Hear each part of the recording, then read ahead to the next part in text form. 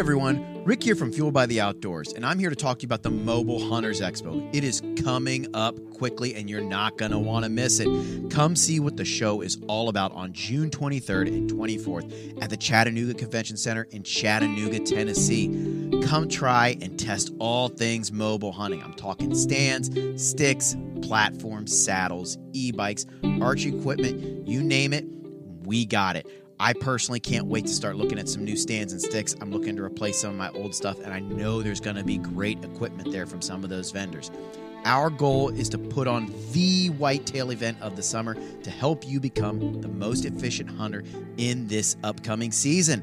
Tickets are on sale now at themobilehuntersexpo.com. And you know what? If you can't make the first show, then come out to the northern show at the Kalamazoo County Expo Center in Kalamazoo, Michigan on July 28th and 29th. I can't wait to see you there.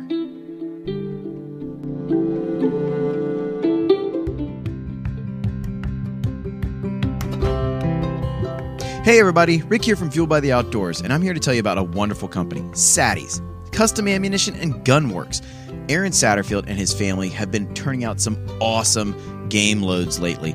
I've been using the Sadie's Fatties turkey loads, and I got to tell you, they stop a bird dead. Chris used a 20 gauge this year. I used a 12. Josh used a 20. And my son actually killed one with a 410 this year with one of Sadie's loads. And my God, do they put the birds down like crazy. Aaron Satterfield and his family have a wide-ranging array of ammunition. Custom game loads, predator loads, turkey loads, the Sadie's Fatty, and also they do gun work. Please get a hold of them with any questions that you have in terms of your custom ammunition needs. Go to SattiesLLC.com. That's SattiesLLC.com and tell them that Rick from Fueled by the Outdoors sent you.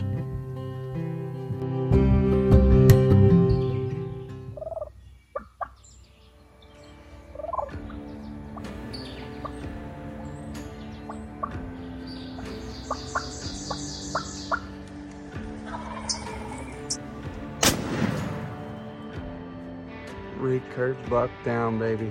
Oh my gosh, that was freaking awesome. This is my first public land buck.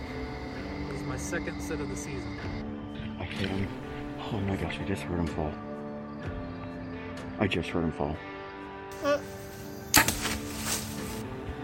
I just shot my Kentucky buck.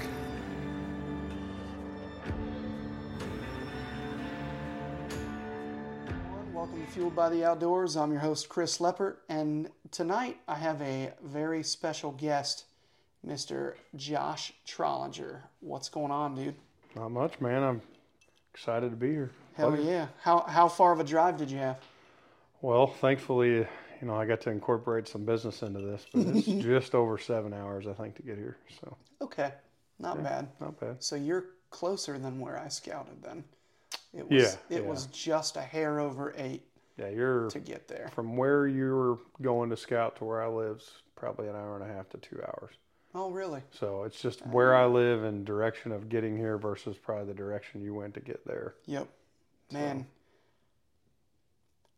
Not a lot of direct routes where I was. No. That's a good thing, though. Yeah. It'll really... I totally could see what you were talking about with it being pretty thin. And I'll never forget. So I went out there by myself. I drive out there and I back my truck into a pull-off. And I turn everything off and I look up and the sky's just way more clear there than here. And then all of a sudden, like, the truck's making noises and I'm like, man, I hope there's like no meth heads or anything around that need extra money for tomorrow. Yeah, it's definitely a different world. My wife being from California always says, oh, you guys don't have mountains. There's no mountains in Missouri. What are the Ozark Mountains? It's like, go spend some time out there. It may not be the rock sheer face mountains that everyone pictures, but it's definitely its own little ecosystem and world. You are not kidding. And I will say, where I was, I would call it pretty gentle. Yeah. But I also looked some places up that are the sheer cliff faces, and it ain't no joke. I don't think it gets crazy tall, but it's still rugged. Yeah. Which I found a gorgeous piece of petrified wood out there. I don't know if I told you that. I'll have to show it to you later. Yeah. So, anywho, give us a little background on yourself as far as how long you've been hunting, what got you into it, and just kind of tell us a little bit about your hunting Man, career. I don't know if this podcast is long enough, but so I'm a Missourian born and raised. My father and grandfather kind of got me into hunting, and I would say that my initial start was probably 3 or 4 years old. I can remember going rabbit hunting. So when I was a year old, I got my first beagle, and my grandfather raised Pearson Creek black and tan beagles. Wow. And that was our heritage. That was mine and his thing. And we raised beagles till I was 12. So all that small game is where I got started. I mean, I can remember being 7 or 8 years old and driving my dad's 71 International Scout down a logging road. And the only thing I could do was reach the pedal and put it in drive and low, and then just let the motor pull it down. I couldn't accelerate, but my dad would sit next to me and let me drive that down a logging road while we rabbit hunted and chased dogs and that sort of thing. But nice. Luckily, I was 9 years old when I got my hunter safety course completion. Me and my mom went and actually took it together because she didn't have hers at the time. And so my dad was like, well, why don't you go with him and you guys will get it together? So it was kind of weird because at that point in time, that was before Missouri started putting all the youth requirements in and all the rest of that. So when I got it at 9, I was able to hunt that next season. And then I had to sit out 3 seasons because they locked it in. You had to be 12 to go hunting again for big game. Okay. So to deer hunt, turkey hunt, that sort of thing, you had to be 12. But you could do the small game thing? Right. And even though I had my hunter safety course, I couldn't chase big game until I was 12 again. So I got to taste the hunting at 9, killed a doe, my first deer ever, and then had to sit out and just tag along with my dad, not able to pack a gun, and still went, but couldn't hunt until I was 12. And then got back into it, and now that the laws have changed, as long as you're 6 in the state or something like that, you can hunt. But yeah, I was 12 and I started showing interest in archery and told my dad, like, I want a bow, I want to learn to do this. And my dad was never an archery guy. He was a gun guy. Okay. So we went to the Bass Pro Shops in Springfield and bought a Bear whitetail or something, 40-pound bow, and that got me started. Bought my first tree stand, and we owned like a little 7-acre parcel out 16 miles from town in the middle of nowhere. And so I would hang my tree stand and 4 foot off the ground and go sit in a tree stand by myself at 12 years old and hunt. And that kind of really got me going. And then as I got older, through friendships and stuff with certain guys that were really good in archery, my best friend Pete kind of really got me into the archery side of things, and that's when, I really found the passion to kind of hunt, and I guess it's no looking back. Ever since then, I've just been anywhere I can go, anything I can chase, I'm down. Amen to that, dude. Tell me a little bit about your archery career. So archery is it's a roadmap all over the place. Like I said, I started when I was 12 shooting a bow. Similar story to most everybody. Didn't have somebody to teach me, didn't understand what I was doing, did all the things wrong, did everything that you shouldn't do to learn archery. That's how I started. And then when I was 18 years old, my buddy said, hey, I shoot competitive archery a little bit. Like, why don't you go to Missouri State Indoor with me or go to these? So then I started going, not to compete, but just to go kind of see what it was about. But I was a, baseball prodigy, you could say. And so I was focusing my attention and the athletic side of things and went on to play baseball in college and tried on from there. But so my true target archery in life didn't really start until like 2010. And then one of the guys that was running a bow shop where I was living at the time, I started shooting a lot more and started joining leagues, and they brought up, hey, there's an ASA in Paris, Texas. You ought to go shoot that with us. And I was like, what is that? So it kind of spurred the interest. And for the next 2 years, I kind of started at the bottom of the amateur ranks and tried to work my way in and got pretty decent and got pretty excited about it, and then took a job relocation to Kansas. And so that kind of shut the archery back down for me because I didn't know anybody. I hadn't met the people there to travel with. And, you know, what used to be a 8 or 9 hour trip to any archery tournament that I wanted to go to nationally, or, you know, Missouri's full of local weekend shoots, just kind of got shut down again. And then I finally, you know, met up with some people at a local archery shop, got to know them pretty good, got to realize there's quite a few shooters in the area that like to travel. And about 2013, I guess it was, we started picking back up, and I really started, you know, like you and I have discussed, bought all my own tools, bought all my presses, did everything I needed to do, and really said, all right, I'm either going to learn and get good at this and try to realize, can I do something with this? Am I good enough to play the game? Or I'm just going to go back to hunting. And, you know, I was fortunate to bounce around in the amateur ranks and did okay. And then one of my buddies just said, hey, man, you shoot well. I know you judge well from some of the tournaments we go to. Why don't you just go semi-pro and start playing the game like you should? So about 2019, I guess it was, I jumped into the semi-pro ranks, got my teeth kicked in real quick.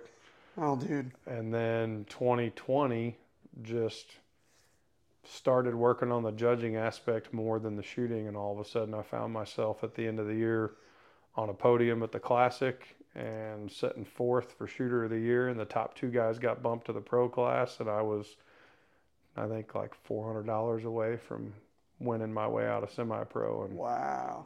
It kind of made me realize, all right, maybe I should actually start putting some effort to this. And, you know, the cliche, once you realize that maybe I got something, then you all of a sudden take a nosedive and target panic sets in. And so, yeah, so it's been, you know, a long path, but it's been a fun path.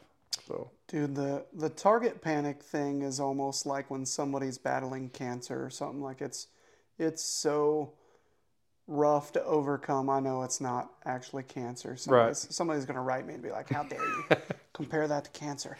Yeah. Like, it's just weird because if you know anything about target panic truly, and if you've went through it, there's just this sad, somber feeling with everybody where you're like, I feel you, dude. I feel your pain. But there's that silver lining too, because it's like, you know, those moments of greatness come back out and you're like, yes, I've got this controlled. I'm going to put it behind me. And then 5 targets later, it's like, where'd you come back? Like, could you go back the other way? Like, what just happened? And so have you tried diving deep into different things, like with your diet or anything like that? So, ironically enough, a year ago, this past March, my travel partner, Remington Boyer, and I were headed to Fort Benning, Georgia for the ASA. Okay. And we made it to Chattanooga, Tennessee. Good city. And I, not being aware of, I guess, the effects of caffeine, I'd never had any issues with caffeine. I had a caffeine-induced anxiety attack driving down the highway. And I have not had caffeine in a year. I have cut caffeine completely out. I don't drink sodas anymore. I don't drink hardly anything carbonated. So I've really dove into kind of the holistic, natural, like putting the right stuff in your body. And I can tell a difference.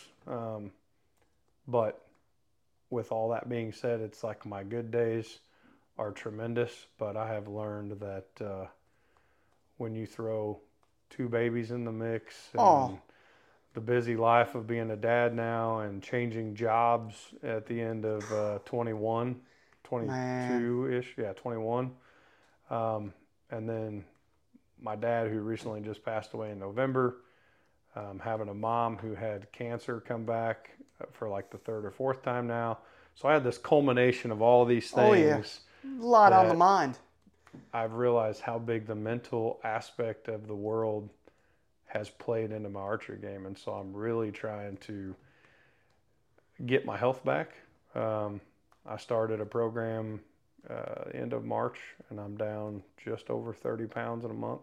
Good for you. In a month? In a month. Yeah, be right at 30, 31 pounds in a month. A month will be this Saturday, so depending on how this week turns out, I'll be... What kind of program are you doing? The Optavia.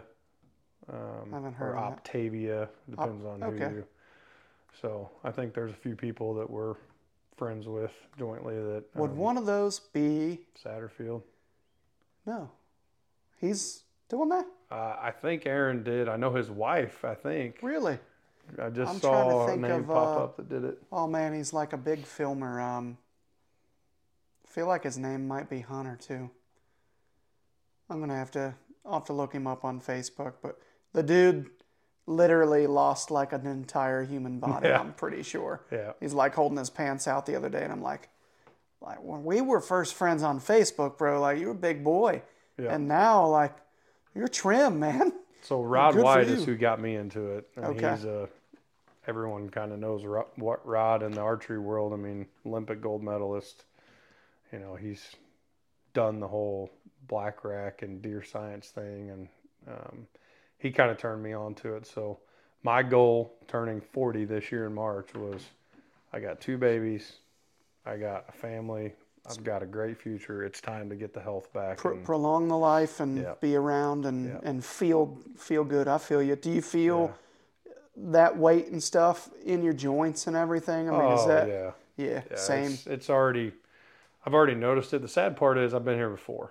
I was bigger than I am now, bigger than I was, with this 30-pound loss back in 2016, and I lost 72 pounds in 5 months. Damn.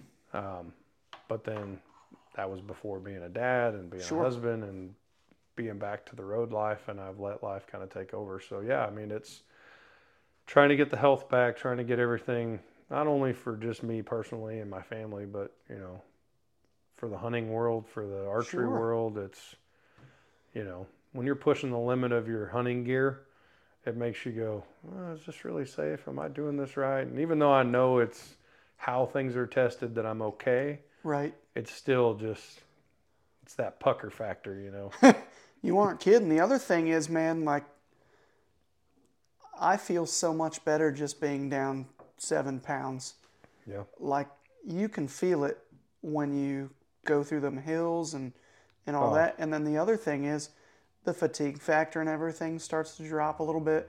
And I believe, because I played around with this a lot, trying to just gain some kind of edge in the archery world myself. And I remember specifically, like, it like kicked me in the feels when you were talking about caffeine.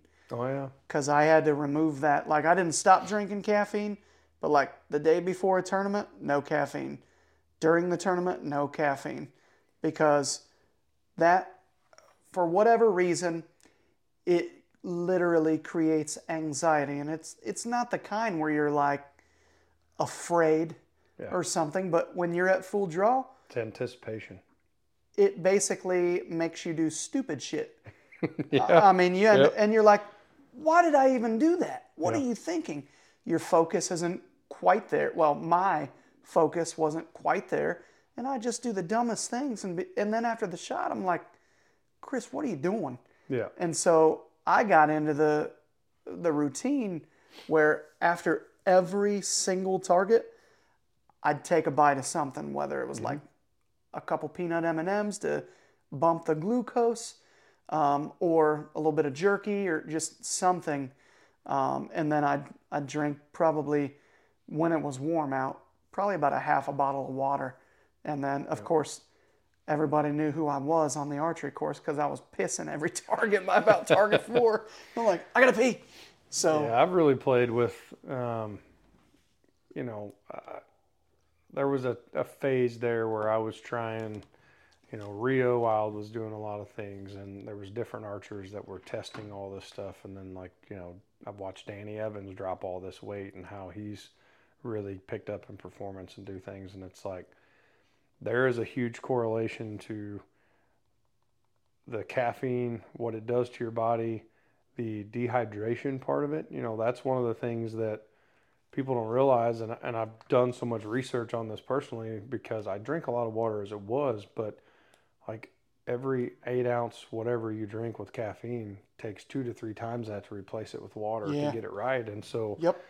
You start looking at muscle fatigue, and everybody's built differently. Some people don't succumb to all that. They're just freaks of nature. But I realize that, I'm drinking almost a gallon of water in a 20 target day while I'm out there, and I'm eating, a few handfuls of nuts like you're talking about every target, like every other target, just eating something to keep the blood sugar level, to not have the insulin spikes, to not whatever it takes. And, I've went as far as, I remember back in the World Archery days, probably, early 2000s, one of the things they would do is put heart meters on Rio and some of these guys when they were shooting World Archery stuff. And so I started tracking just through an iWatch at home, let alone a tournament, like what is my heart rate doing?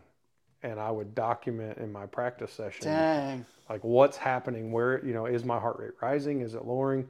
And what was weird, what I found was when I was younger, and I didn't have an iWatch then, but I had like a heart rate pedometer thing that tracked heart rate and steps. My heart rate would go down when I was shooting. It was almost like I became iced and like my hands would feel cold. And I remember this like 10, 15 years ago when I first started this.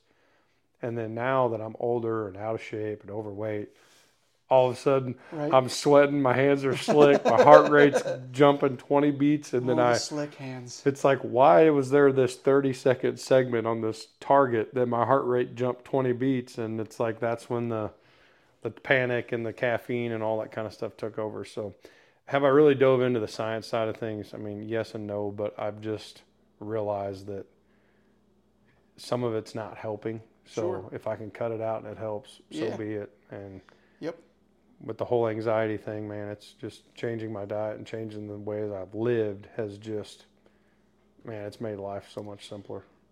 That's so crazy you talk about the anxiety too, because I didn't start drinking any kind of coffee at all until 2018. And I specifically remember I started on these like cafe mochas. They've got like espresso in them. Mm-hmm. And I had one on my way home from Florida. And out of nowhere, I just felt afraid. And I was like trembling, jittery. And I'm like, what's going on? I'm driving. Nothing's happening. It's nighttime. And then all of a sudden, I was like, I'm tripping balls over all this caffeine I've been drinking. And so I cut that out. I just do regular black coffee now instead. And I can only have X amount or it's not good. I still drink decaf a little bit. Okay. And I've switched to the iced version just because it takes me longer to drink it and I get to kind of enjoy it a little bit longer because I like the flavor of coffee. I was the same way until I was like 32 or 33. Couldn't stand coffee, didn't want coffee. Same. It's like all of a sudden I became an old man and I wanted coffee again, It was weird, but I did the same thing. I had a 5-shot ice espresso before I left town, headed to Fort Benning, and then had 4 glasses of sweet tea at lunch. So I had 6 times the healthy dose of caffeine in a 5-hour period. I was 140 beats a minute sitting still driving down the highway and couldn't figure out what was going on. So it changed me. Yeah, What's it was going weird. on? Damn, it was man. weird, but so you may or may not have killed a pretty okay buck here. I'm sitting here, for those that haven't seen my post that I've posted on Facebook, which it's April 19th. This won't drop for a little while. But if you can remember me posting a picture with our podcasting equipment and some bourbon and a gigantic deer with the rack and the skull cap. It is 197 and 5/8 green. 5/8 green. Absolute giant deer. So we've got 1, 2, 3, 4, 5, 6. 1, 2, 3, 4, 5, 6. So we've got a mainframe 12. Yep. And then it's got kickers coming off the side of each G2. The one kicker is actually broken. And if I had to guess, did you know this deer before? No. Okay. No. I was going to say, it looks like that point was pretty significant. I mean, we don't know for sure, but there's a broken kicker on the right side G2, and it's pretty good size. The other one's a little small. This one is significant, like it could have carried for some inches and basically put the deer over 200 inches is where I'm going. Maybe it wouldn't have, but I guess we'll never know. Now, I got to hear the story about this thing, so I'm going to let you start from the beginning, and if I got questions, I'll pester you. All right. So it's kind of it's a short story, but it's a unique story. Okay. So I've hunted this area in Kansas since 2016. 2011 when I moved out there. And I got real familiar with it. And I've always hunted public and private in this area. I was fortunate enough to have some good private ground, run a bunch of cameras, really had tabs on deer. This year in particular, I had a really nice deer last year that I wanted to kill and wanted to chase, and the wind never was right for me to hunt him, so I didn't. And so I started bouncing around looking at other public areas because I wanted to give the farm that I had private some rest and not push it. And in doing that, I found a couple close public areas that I really wanted to hunt. Well, this year I go back out there in 22 to hunt again, and I really didn't have a shooter that I felt like chasing on private. So I went back to a couple of my public spots and got on some really nice deer the first 2 days I was there. And about halfway through the second day, a buddy of mine and I we'd hunted together, and so we were sitting around just looking at Spartan Forge and Onyx and trying to decide, like, where do we want to go? You know, we want to go back there. The wind's not going to be right. And he goes, hey, there's this new piece, you know, like 10 miles north of the house. Have you been up there? And I said, no, I haven't. And I looked at it and I said, well, it's kind of a unique piece of ground. I don't really, you know, it's not big. It's not, you know, going to hold a lot of people. I said, maybe we should I'll tell you what, I said, I'll go up in the morning. I won't hunt. I'll just go up. I'll drive around, glass from every corner that I can, and really try to see. And then I'll put boots on the ground if I feel like, you know, there's a reason to be there. And I'll go in and, you know, figure out there's one specific spot. There was an oxbow in the creek. And I said, I'll go check this spot out. And if there's anything there worth hunting, it should hold some sign in that area. And, you know, I'll take off and get in and out of there quick so we can go back for an evening hunt. So I spent from daylight to, say, 8:30 just cruising around, getting on different high points, glassing, really, you know, kind of driving and stopping and glassing all this area. And finally, about 8:30, I thought, you know, I seen this little forked horn come out of this oxbow, and I thought, okay, there's deer came out of where I think I should go. I'm going to walk in there and go see if I can, you know, find a spot that looks good and has the right amount of sign, or else I'm going to leave and go scout some other places. And can you describe the right amount of sign? For me, that time of year, I mean, this was the first part of November. Okay. You know, I wanted to see a really good trail crossing on that creek somewhere, and I wanted to find the oxbow? In that oxbow, okay. And I wanted to find some nearby bedding, something within a couple hundred yards of there that would possibly be a good bedding area, and something that would hold some scrapes or, you know, good rubs. The typical, you know, if there's a big buck here, you're going to see it. Okay. But more importantly, I didn't really care about that because this time of year, does coming into estrus, I mean, there's no telling what's going to roam through there. So for me, I wanted to find a high traffic area, find some big tracks, and know that there was something of value. Boy, did you prove that. Well, what proved it was I hadn't made it, I don't know, a quarter mile back into this parcel. And I had an east wind that day, so I came in from the west. And when I left the truck, I thought, I'm not going to be gone half hour, 45 minutes, and I'm going to be walking, moving, glassing. So I put my wick, thermal top on, and a vest, pants, no base layers. And I'm talking, it's like, feels like it's 28 degrees outside with a stiff 20-mile-an-hour wind.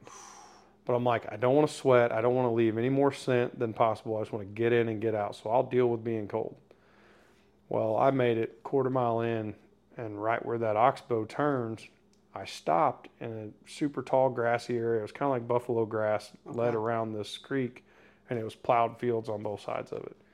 And so I stopped there, and I wanted to glass. I could see some cedars and see some other stuff, and I just really wanted to take some time and, you know, make sure there wasn't something laying around there that I was just going to bump. Well, little did I know, this guy's laying literally 10 yards in front of me under the creek bank.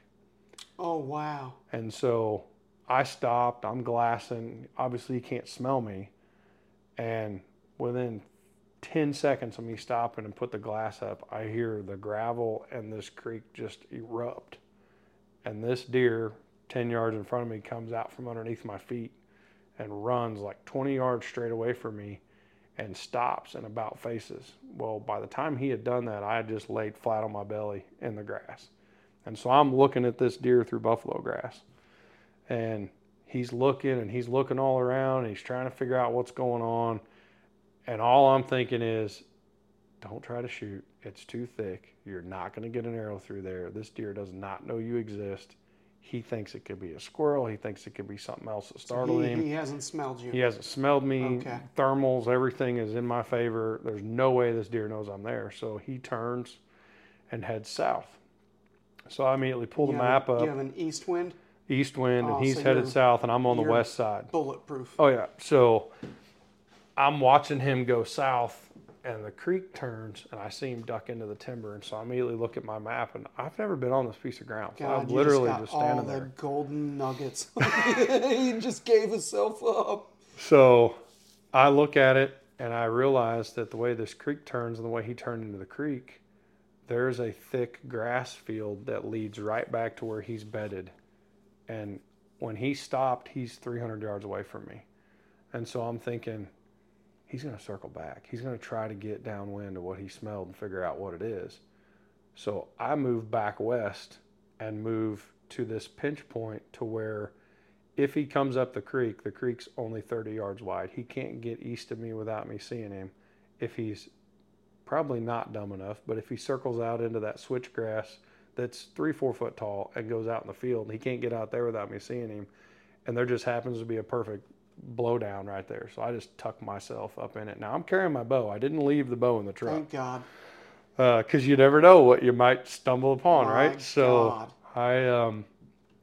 I go back myself in this downfall, and I drop some milkweed, check the wind, check the thermals. Everything's great. And I'm like, all right, if he comes back, I'm going to give him as long as I can take it. Now, let me stop you for a second. Yeah. Because, so you said he ran south. You were on the west side. Did he go downstream? He went down. Downstream. So he basically Now, went... granted, this was dry. The creek's dry. Okay. It had pockets of water. More than likely went wind to back. Well, you've got a stiff 20-mile-an-hour yeah, wind. he was crosswind. crosswind. So never mind. He was running crosswind, but Okay. it was a quicker access because where he come out of, he would have had to went back in and out of the creek, whereas now he can just go across the switchgrass field and head south.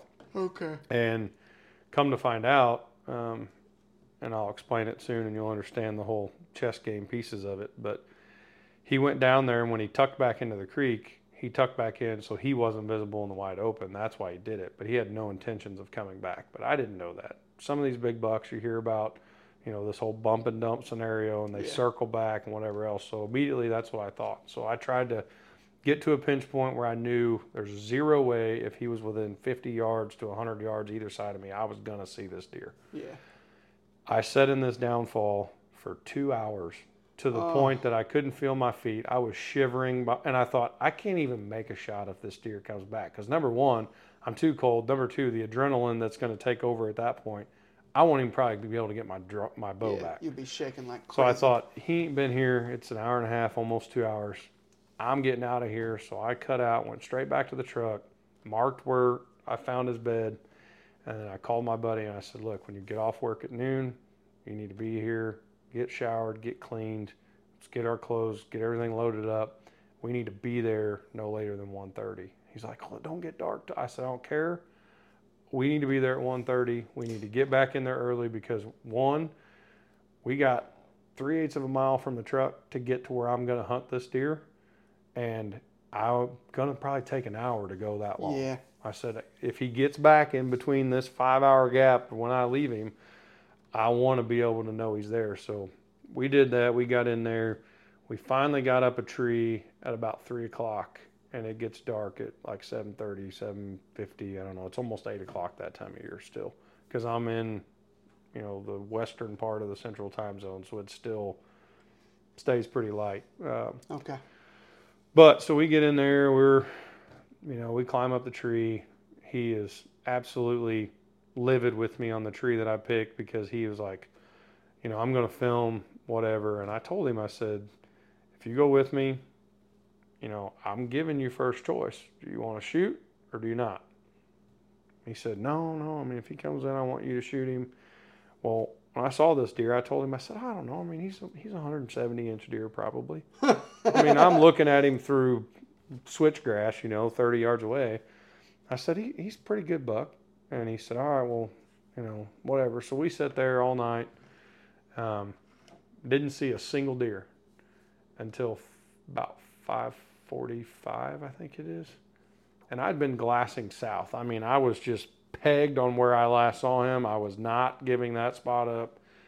And I told him, I said, you watch everything east and north. I'll watch everything south. Well, we had a little doe or something come in behind us. So we turned around and we were looking at that deer or whatever it was. And we were talking, and I just happened to turn back and look, and he's standing in the wide open 150 yards in the middle of a cut bean field. And I'm like, oh my God. I don't know where he came from. I don't know how he got out there. And he's looking like in that area still where he was bedded that morning.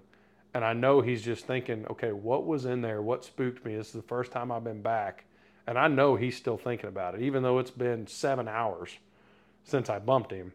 And he's like, takes a few steps, stops and looks. And he's not looking at us because I'm not where he was bedded. I'm 100 yards east of there where the creek turns back, and there's like a nice pinch point, and there's a bunch of cedars, and there's a big kind of a little ridge. I mean, in Kansas, there's not a whole lot of big hills, but there was a nice rise there. And so I thought, man, this is a perfect pinch that if anything comes through here, they either got to go up into the cedars or they got to come through this pinch. And when I got up the tree, I hadn't ventured that way at all to keep from leaving scent. So as I looked 5 yards to the side of the tree, I noticed there's this beat down path that comes out of those cedars and goes right along the edge of that rise and comes right underneath me at 4.5 yards actually. And so I see him out there, and I tell Gary, I'm like, man, get the camera going, like get things ready, like he's there, I'm gonna grunt him over. And it's so windy that, I mean, when I'm talking about you're almost cracking the reed on a grunt call to blow it loud enough, I was scared that I was going to make a noise that I couldn't make because no matter how hard I blowed it, he wouldn't even look. I mean, I just kept blowing this call, and he wouldn't even look. And finally, the third time, I just let her rip. And, I mean, he locked up, bristled, and whipped his head over and looked and turned 45 degrees facing us, just staring in the hole. And I'm like, he's coming. And here he comes on a string. And I'm like, all right. And all of a sudden he gets, and I told Gary, I said, I'm not going to look at this deer. I'm going to focus on this hole where he's got to come through. I don't want to stare at him on the way in here. Right. Let me know when he's close. And he goes, he disappeared. And I said, what? And I look up and I catch sight of him going behind the cedar into these cedars. And I'm like, what just happened? So this deer disappears. Again, out of my life, disappears. And we sit there for another 2 hours, never see him. And I mean, there's one hole that I can see through the cedars that if he crosses in those cedars, I can see him cross. And I stared at that hole. I don't think I blinked for an hour and a half. And he never crossed it. So it gets dark, and I told him, I said, what's your plan? You coming back tomorrow or not? He said, no, I got to work. I said, all right, let's pull your stuff. You just get down. I will lower it down a piece at a time to you. Don't make any noise. Wrap it up quietly. We're going to get in the creek bottom and take the creek bottom all the way back to the truck and get out of here. I said, so I don't want no headlamps, no nothing. You can just follow me out. I'll hold your hand, whatever we got to do. I don't want to make a sound. I don't want this thing to know we exist. And so we get out of there. I come back the next morning, sleepless night. Now I've seen this deer twice in the same day. Had him within bow range both times. Gosh, but dude. Cannot get a shot at him. I mean, I wasn't going to shoot him at 50 or 60 yards with a 20-mile-an-hour wind. Right. If it was calm and he stood there, that's a different story. But so next morning I get in there, and this is where the story gets kind of fun. I crawl up my stand and get locked in, or crawl up my sticks, get locked in my saddle, get on my platform, and get everything set up. And I said, you know what? I'm not dragging the camera gear. I'm not dragging anything, because the last thing I want to do is screw this up. So I left everything, and I normally put a GoPro up no matter what to at least be able to capture, a wide field of view. And I just thought, I'm not even messing with it. I'm not getting anything out. I'm just going to hang out.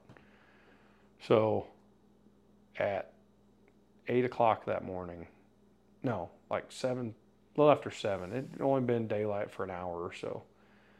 This 8-pointer comes in behind me, 6-pointer or something, is a small basket rack deer, comes in behind me, comes right down on a completely different trail to the base of my tree as I'm right on the creek bank, goes right over my ground scent, turns, goes right over 20 yards from me, walks back towards the tree and beds down 15 yards from the tree. And I'm like, I'm screwed. Yep. There's no way I'm going to sit here till God knows when, because I had no plans of leaving. I took lunch, food, everything, water. I'm not leaving. I'm staying till dark, because this guy's been through here twice. There's a great chance he's going to come back through again. Sure. Because he still doesn't know I'm there. He's never smelled me. He's never saw me. I mean, he heard something the first morning, but whatever. So I'm sitting there watching this buck for, an hour.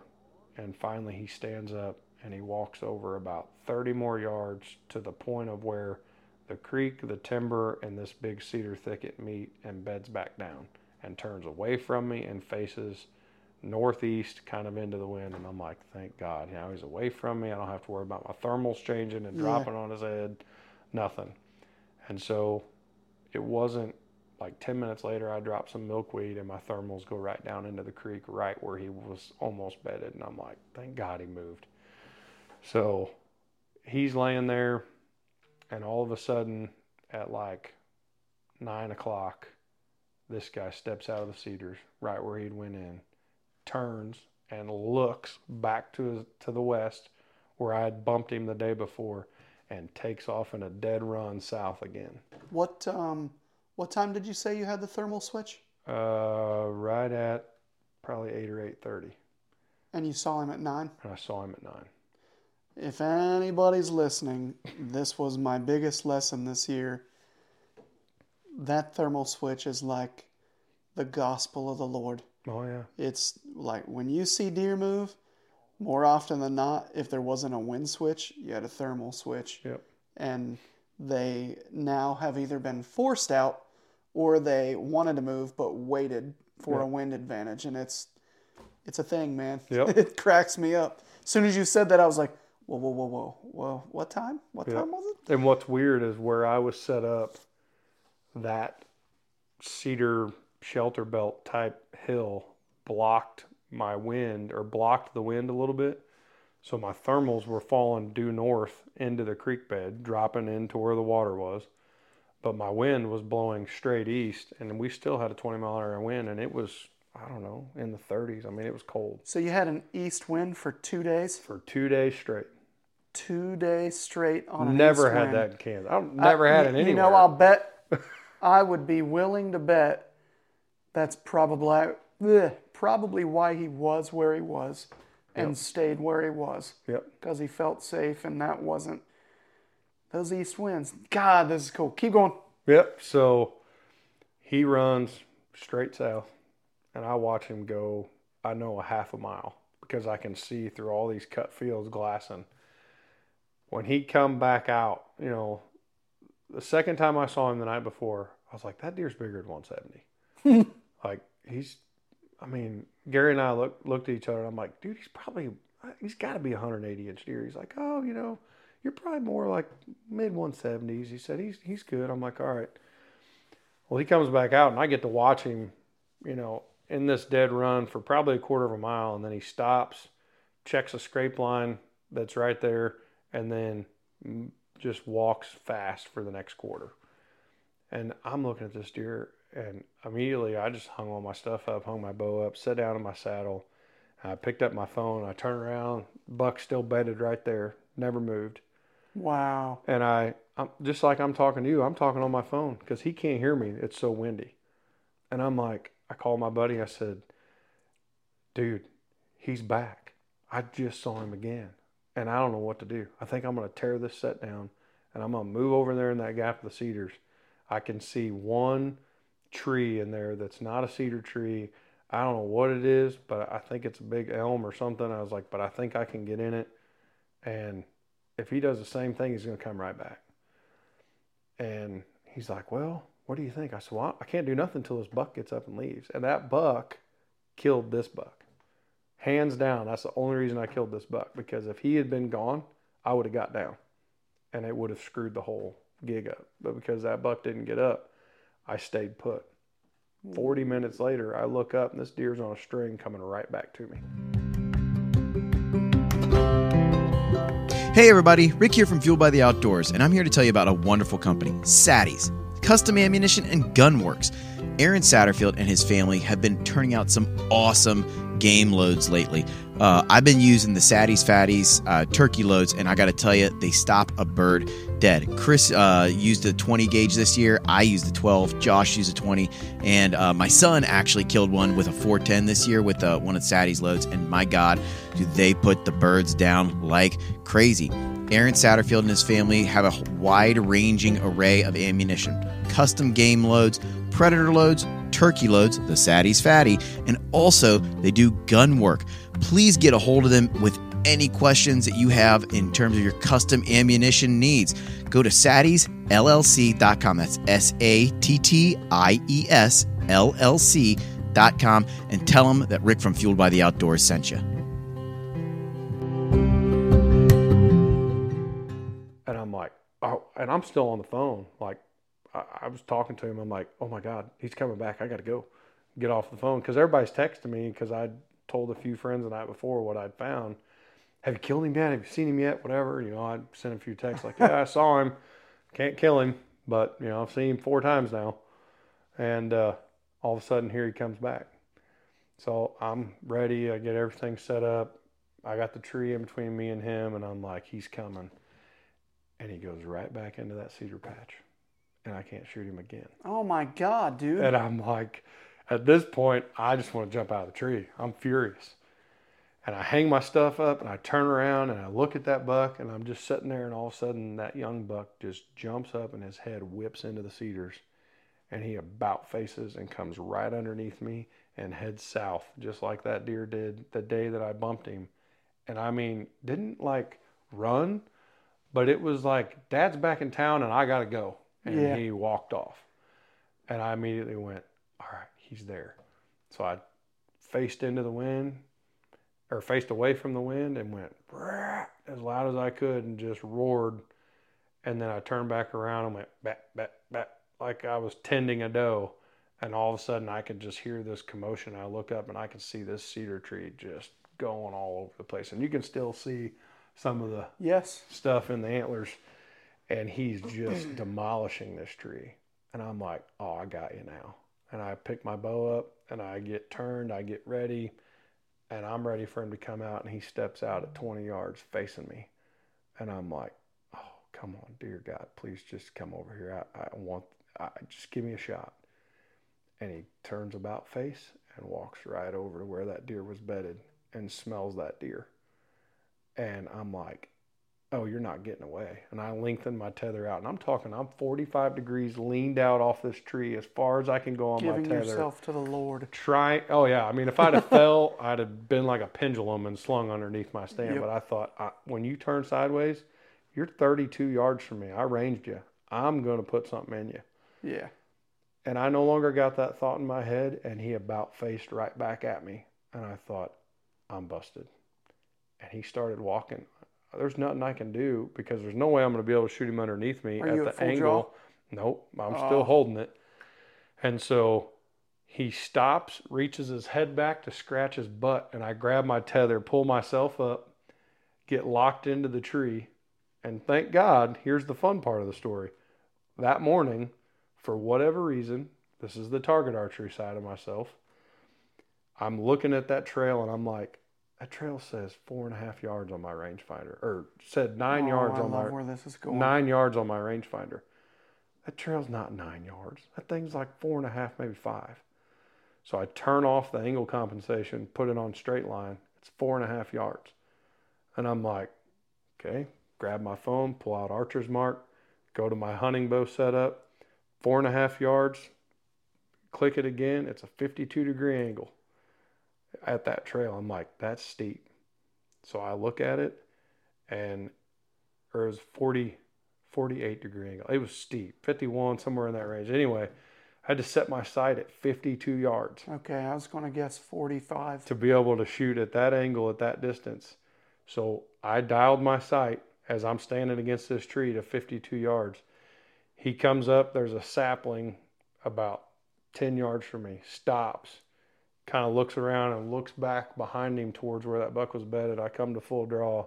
He continues to walk, gets literally 4.5 yards right next to me and pauses like it was meant for him to die. And I, at that point, was already in the click in my release, and I just started pulling. And I'm aiming right in between the shoulder blades, just like I'm going to take the lungs, the heart, hopefully hit the spine. I'm going to drop him right here. And I mean, the shot broke. Probably the best unanticipated non-target panic shot I've ever made in my life. And punches him right through, buries into the brisket, and I see it stop at the fletchings. And it was like an eruption, like I had hit an artery or something, and blood just exploded out of the top of his back. What broadhead? I was shooting a Thorn Rift 2.2. So that would be an expandable. It's an expandable. Okay. Yep. How do you like those? I absolutely love them because they are the only enclosed, fully concealed, expandable broadheads. It's like shooting a field point when you're practicing. And I can put a collar on them where they will not open.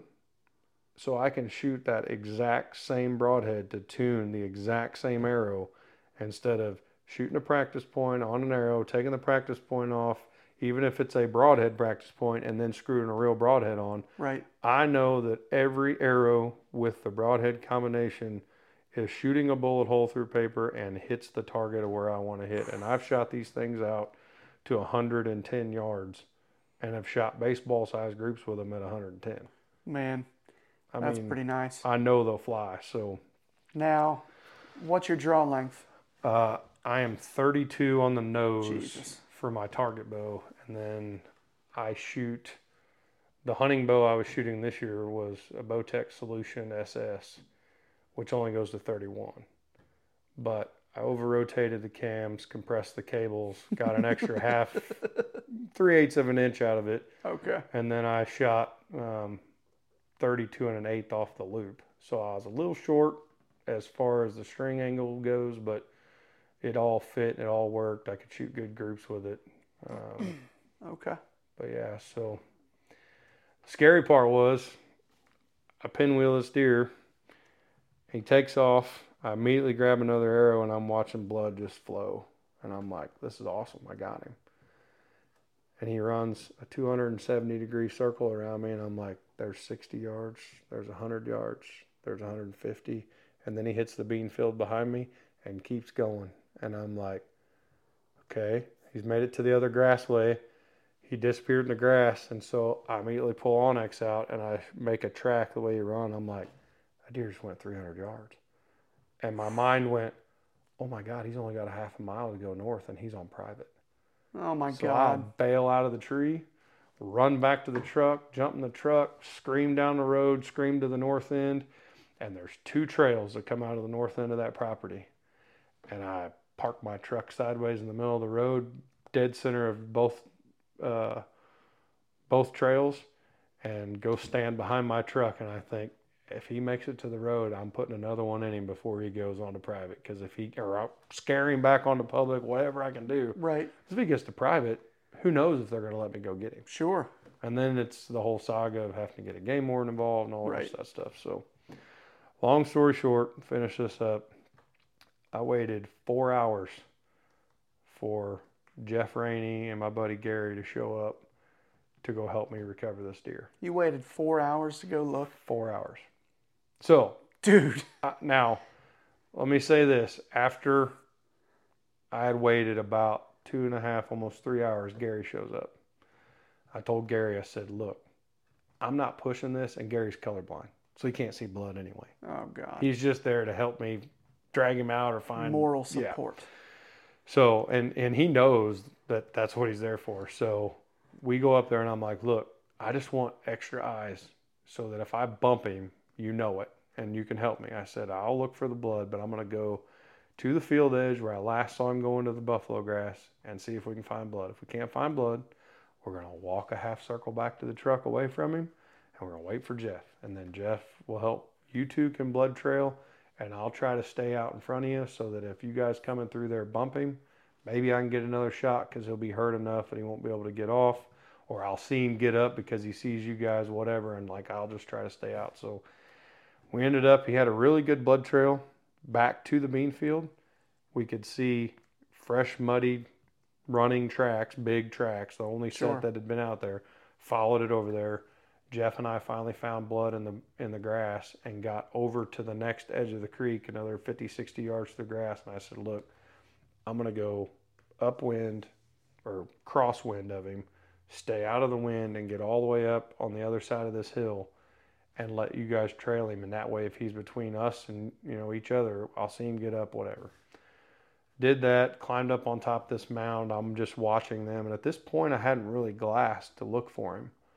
And they're coming down, and I see them start to turn as the creek turns. And I'm like, all right, he went north. And I just happened to turn and look, and I can see his horn sticking up out of the grass. And I'm like, no way. It's one of those moments like take your glasses down, rub your eyes, Sure. put your binos back up, clean your binos. Am I really seeing this, or is my mind playing tricks? And then at that point, I saw him, and I, hooted real loud and told them I'd found him. And they're like, did you find him? I'm like, I did. And it got even better. I wish Jeff had been rolling the camera at this point. There's a log in the grass that I'm standing on top of this little 12-foot rise. And I catch my toe on that tree and tumble all the way down this hill to the creek. Jeez. And I saved the bow. And Gary said, you looked like a drunk saving your beer. He's like, you held your bow up the whole time you fell. I said, well, yeah, it's more important than me. So, and then we got to go put our hands on him. And, I told Gary that morning, I said, he's a 190-inch deer. Yeah. He's there, man. And he's like, oh, I really don't know. And I told Jeff, I said, he showed up, he said, how big is he? Because we didn't have no pictures, we have nothing. I mean, I killed this deer 26 hours later from the time I bumped him to putting an arrow in him. So kind of a bump and dump, kind of a heated mess, but he said, how big do you think he is? I said, honestly, I don't know about the mass, but dude, he's got to push 200 inches. I said, he's in the 190s all day, no doubt. He's like, oh, come on. You got big-eyed. And I said, okay. So we walked over there, and we got, the recovery and all that on video. And he looked at me, and he said, you may not be wrong. I said, I mean, I've killed a couple big deer. I said, I ain't killed nothing in the 190s, but I've killed a 186, and this deer's bigger than 186, like by a bunch. Yeah. So, but yeah, and then we took him back, and I told Jeff, I said, I'm going to go eat lunch. You can score him. You've scored a bunch of deer. Don't tell me what it is. I'll come back and score him. And we had 2 measurements that were different, but they were like opposite different. Mine was heavy on one measurement. His was heavy on a different. And we both green scored him at 197 and 5/8. Wow.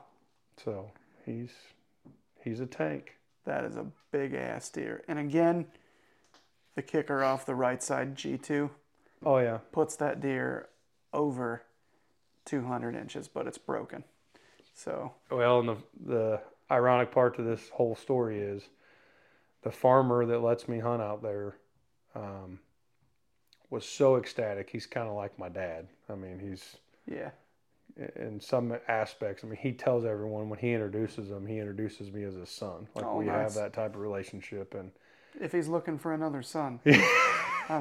so when I took pictures, me and him took a picture together, and so I put it as a screensaver on his phone for him.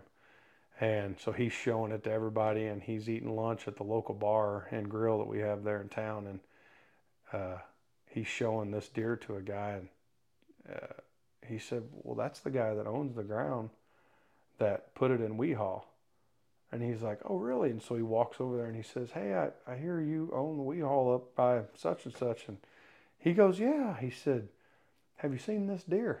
And he shows him. He goes, well, I wondered where that deer went. I ain't seen him in almost 2 months. He said, yeah. He said, Wow. my son, as I call him, killed him. He said, wow. He said, I remember that fork being a lot bigger on that side. Yeah. And I said, oh, boy, don't tell me that. Yeah. I said, you don't have a picture of it, do you? And he said, no, I don't have a picture of it. I said, Damn well, it. that sucks. I'd like to see him. But I did through a bow hunter group. I had a guy send me a picture of this deer who had a Tacticam trail cam on the same piece of property 1 hour before I shot this deer. They No got him on way. camera. And his comment to me was, I guess I should have zigged when I zagged. And I guess they had been hunting this deer, had been on this deer, and here I walk in, and 26 hours later, put the pieces of the puzzle together. And Wow. 5 encounters with this deer in 26 hours before That's I got him killed. incredible. That's So. some Jonathan Moreland shit going on there. Have you It watched was that cool. guy's video? Yeah. Yeah, like that's what it reminds me of. I Yeah. think he had 5 with that deer too. God, Unbelievable. dude. I'm still amazed. I mean, I sit and look at him, and Oh, sure. I mean, you can see the character. He's got 3 holes in the horn. He's got blades. He's got everything. I mean, it's just, if you could, pick a quintessential, typical monarch to stare at. I mean, he's...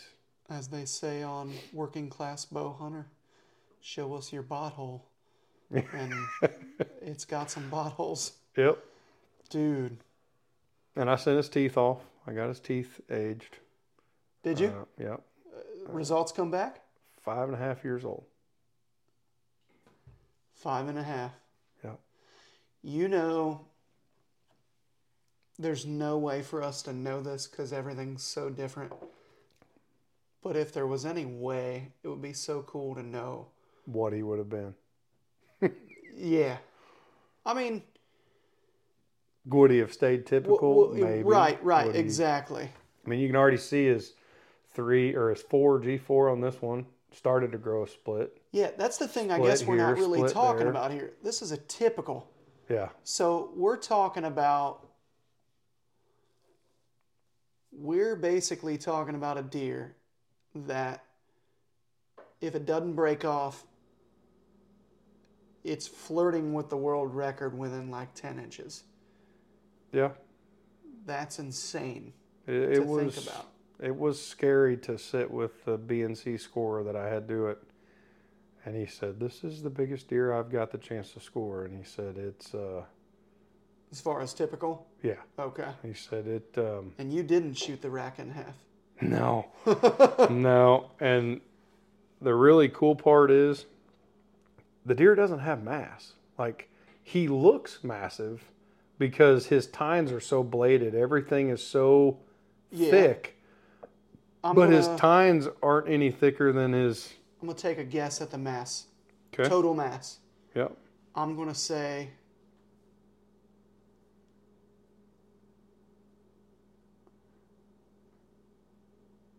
I'm going to say 37 3/4 inches.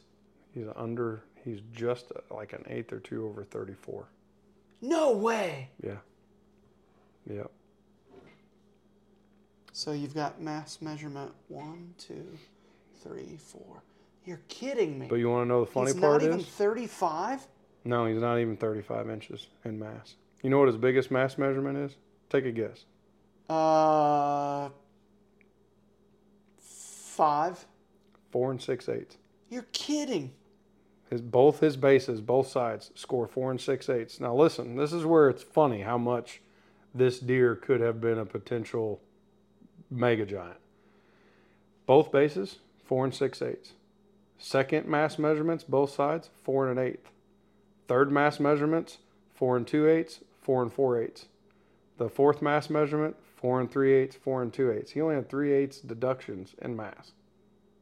God.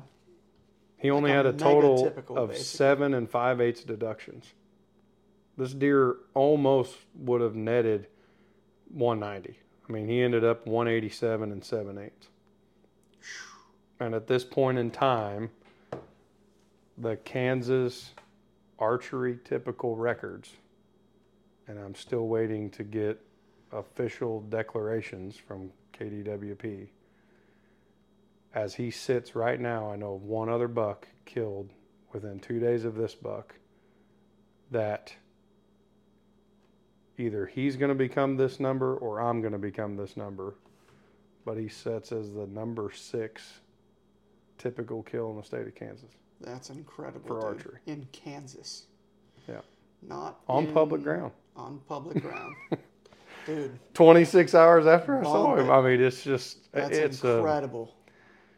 And obviously there's plenty of people. I mean, I've had a couple people on social media message me that one obviously sent me a picture. Another one told me he's got pictures of this deer but hasn't ever sent them. I mean, obviously there's locals that know this deer existed. Yeah. A deer like this doesn't go unnoticed. No. Nope. And how he's evaded people. He was stopping trucks in the middle of a bean or a Milo field. You bet your ass on that. But, what an incredible monarch of a buck. And the fun part was the very next day we went back to the public piece that I hunted before that and put a 170 plus incher in front of Gary at 25 yards with 5 minutes of shooting light left, and he couldn't see him through his peep. I remember texting with you a little bit after you killed him, and specifically I remember you saying something along the lines of like, we're on another big one, gotta go, getting out of the truck now or something. I'm like, are you shitting me? Yeah, it was a fun time. I mean, these last couple of years, I mean, you know, I definitely am humbled. I'm the luckiest bow hunter on the face of the planet. I do believe that. I mean, luck plays into it, but you had to put yourself in position, man. And a lot of people probably would have made a lot of mistakes with that deer. And maybe some guys would have killed him quicker.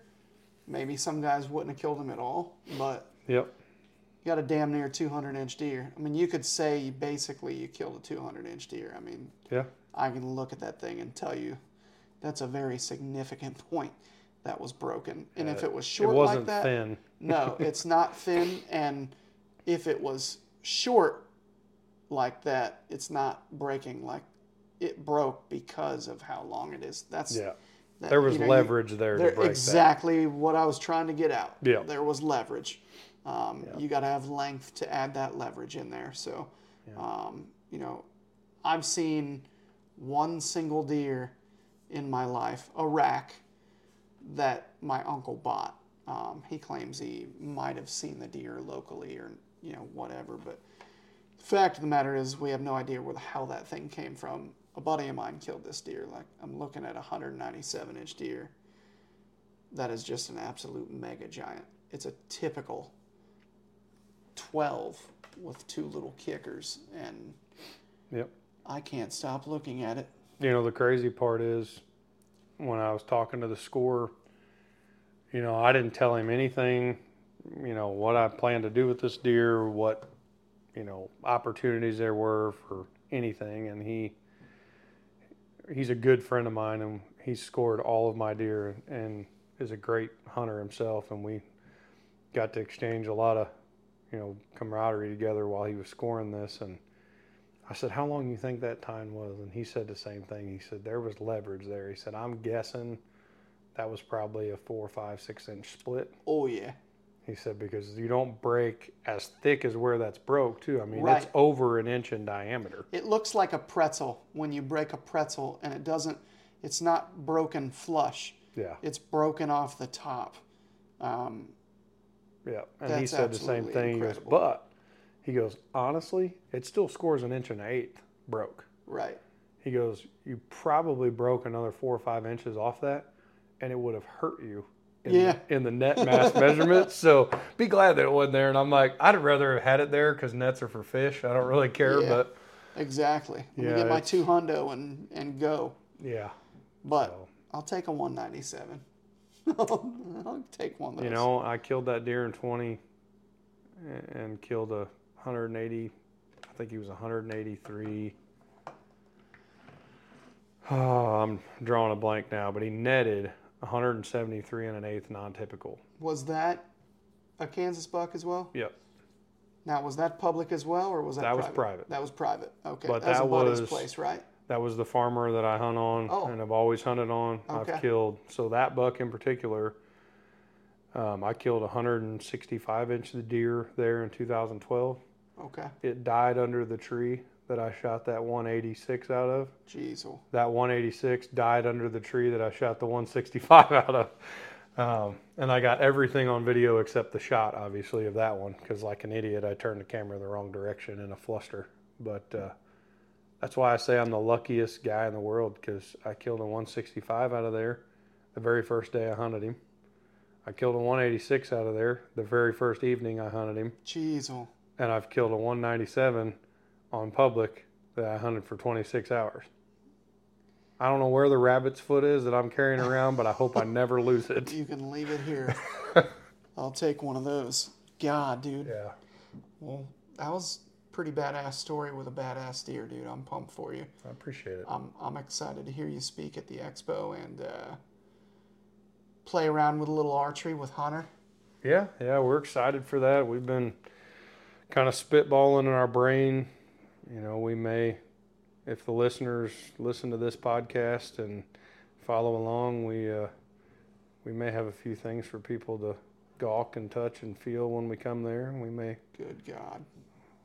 You talk about a freaking trophy wall. Hunter killed 1,000 inches of antler Yeah. on public land in a year. That's ridiculous. Yeah, I killed most of it before November. Before November with a bow, Yep. right? Everything's All a archery. bow. All archery. Freaking incredible. That mule deer he shot from about 3 miles away in a Like Hurricane Katrina crosswind. 94 yards, I think, is the. That may have been the one he killed the year before. It's But, the one Matthews shared. Yeah, that one was 80, 85 or 86. I mean, both of them were right at 90-yard shots, give or take a few yards. Man, I tell you what, that ups your odds a little bit when you Yeah. shoot that When you far can extend your in range. a crosswind. Mhm. What did he have, like a 20-plus mile-an-hour crosswind? Yeah, it was like 15 or 20. God. That's And what's amazing. weird is, you know, he still put a good ethical shot on it, but we practice so much and do all that wind testing, and obviously, no matter what you test, the conditions are different. You know, Sure. the wind's cutting different depending on where you are, Sure. whatever. And so he held off based on kind of what we knew you needed to hold off, and it still didn't drift as far as he thought it was going to drift. Oh, wow. So, but when you're putting a 2-inch plus cut through something, I mean, I don't know. It's pretty cool. So we're excited for the expo. I think it's going to be Heck a lot of fun. We're, you know, we do a lot of this, and we're excited to share some tips and tricks and techniques and things, tunes, stuff that we look at. Hunting and archery is it's a unique pastime, right? I mean, I agree. I can hand numerous people a gun and you can be successful. Sure. But it's really hard for archers. There's so many more variables, especially even traditional archers. I mean, come on, that's right. Even more limited. But no, thank you. Yeah, it's just there's so much out there that maybe gets missed or overlooked or not thought of. Oh, 100%, man.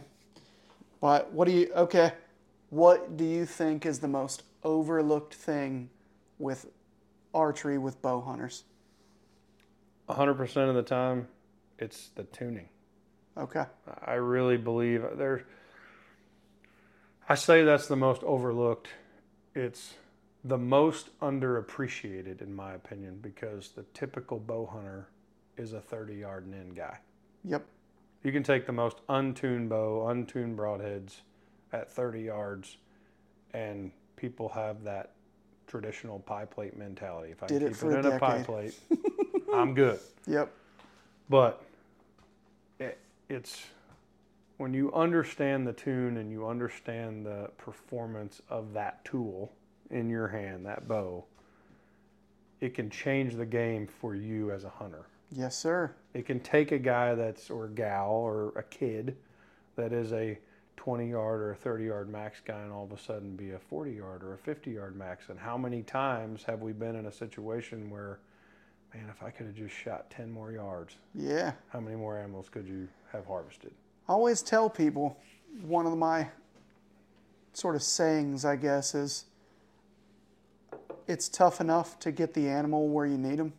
Yep. You never want to have to question, once you do your job, Yep. Can you kill it? Can you make a shot? And for years, I remember I would have like the basic tune at the archery shop, but aside from that, nothing. Didn't know anything about tuning arrows, nothing like that. And I remember I would have numbered arrows, and I'd basically be sighted in for one arrow, and I was pretty much shit out of luck if I had to shoot the other one. Like, Right. that was like a follow-up shot arrow. And hopefully it's 10 yards, I'm standing over the top of him. Yeah. I shot the 3-blade muzzies, and I'll never forget watching the Gritty Bowman, where Aaron Snyder interviewed Tim Gillingham, and he's like, yeah, I don't number my arrows. I have 12 perfect arrows. And I was like, wait, sir, what are you talking about? What is this wizardry you speak of? Yeah. And he really inspired me to start building my own arrows, and that got me into the whole competition thing and everything. And I'm like, damn, that's crazy how that transpired. But I will not forget one of the things I think is very overlooked, which I guess you could probably say is a part of the tune, but those axis adjustments. Oh, yeah. I don't think most bow hunters know what the hell that is. They're No. level. They're like, oh, well, my bubble's level. And I'm like, well wait a minute. Don't matter. Did you adjust all that? Is it set up right? And they're like, well, what do you mean? I'm like, It doesn't just bolt on and work. so let me answer for you. No, Yeah. you are not level when that bubble is in the middle now. Yep. I Yep. can guarantee you. I think part of it too, and we hope to not necessarily debunk, but we hope to broaden some ideas from expo attendees, is that understanding your equipment, understanding your capabilities, how to increase those, and on top of that, there's so much knowledge being spit out there, discerning what is good, what is bad, what matters to you, what doesn't matter to you. I mean, social media and information at our fingertips is a double-edged sword.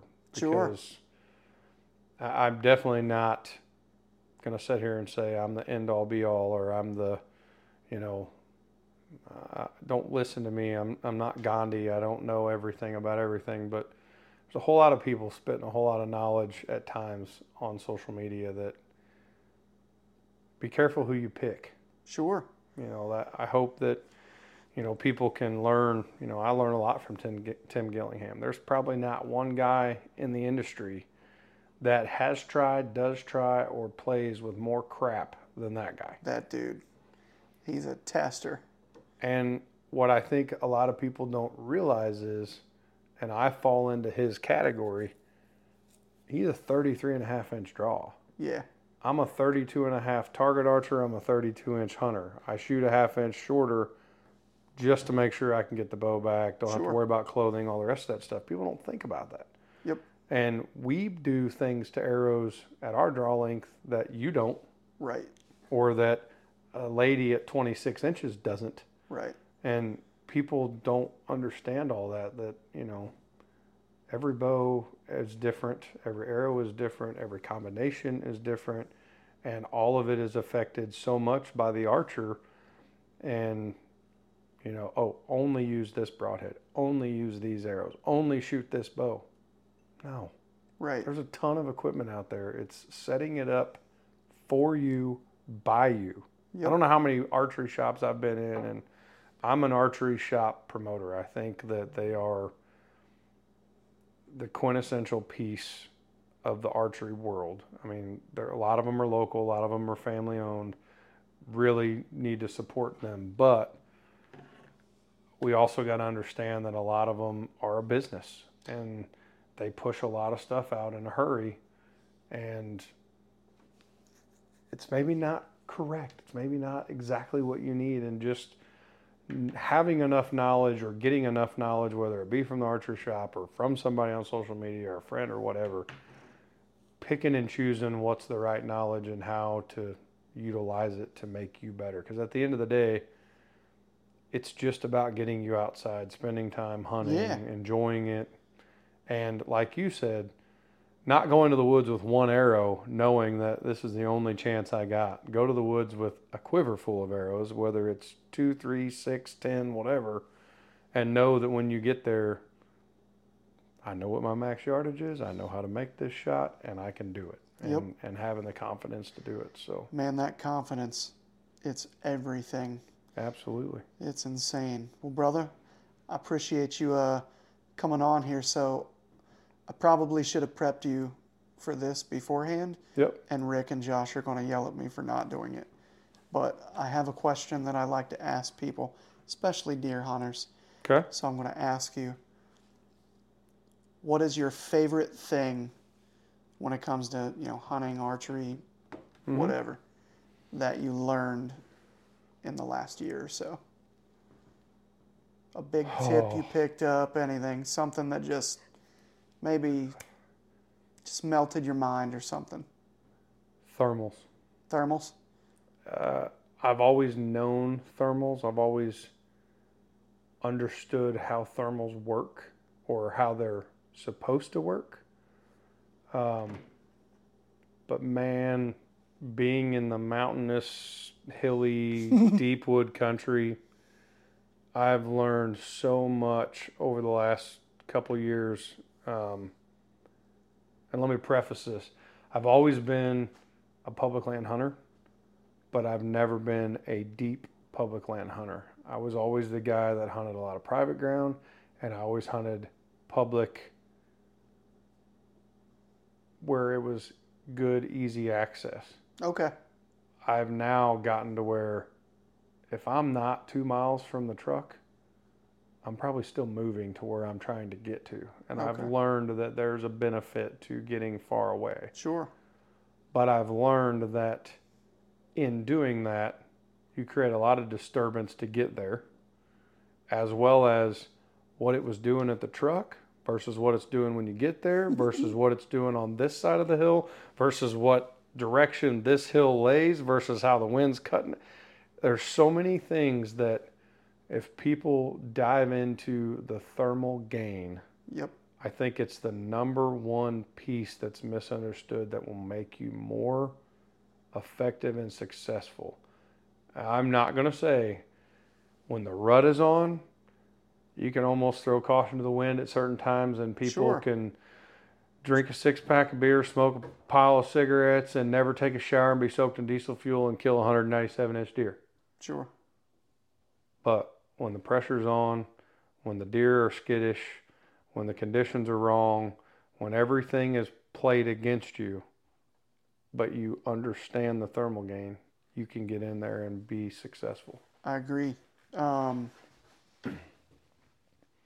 It's incredible to learn about them with the streams, the waterways, ditches, and then when you're in those steeper hills and you feel, I mean, it's literally a breeze. If you're facing downhill, it is a stiff breeze on the back of your neck when that thermal switch happens in the evening. Yep. And then 10 or 15 minutes later, oh, here come the deer. Yep. Well, and it's amazing. I've learned even, and we all don't always want to share some of our prized knowledge, whatever knowledge, but can't give it all away for free. I have learned something even deeper than that, because I have realized now that based on foliage, based on type of trees, based on type of floor surface that's there, that it makes, and maybe I'm totally wrong, but I've been watching these things now that I've been diving in this game, and what the thermals do in hard oaks versus what they do in junipers and conifers versus what they do. Oh, yeah. It's all different. There's a thermal cover, like in those coniferous thickets and stuff, that I'll bet it's warmer. Yeah. It affects things way differently. 100% agree. That's like, that to me sounds just like Bo Martonic talking about sitting over a stream and having the cool water pull his scent down to a pond that is warmer, and then your scent goes straight up into the air, and it's like better than any scent killer out there, right? Oh, yeah. So that's good stuff. I'm a proponent of, as scentless as possible and as minimalist as possible. Leaving less trace is the best, like we talked about with killing this deer. But sure, at the end of the day, you can put all that aside, and if you can figure the thermals out for that area, you can, in that, like you said, first hour of the morning, last hour of the evening, the gap in between, there's certain times that you can put that into play. And, I killed that deer before this, 186 incher, had a 7-mile-an-hour wind blowing northeast out of the southwest. Okay. And that deer that I killed was directly downwind, but all of my thermals were pulling to the west. Nice. What were you using to do that? What terrain feature? It was where I was with the sun setting. Okay. And where the thermal cover was on the edge that I was hunting. It was pulling everything towards the sun. Wow. Whereas the thermal cover was blocking my wind, but he was still downwind when I shot him. And I shot him at 12 yards. That's cool as hell. I mean, and it was all, and I had 3 bucks in a row. Him and 2 other 140, 150 inch shooters come right behind him, and none of them smelt me.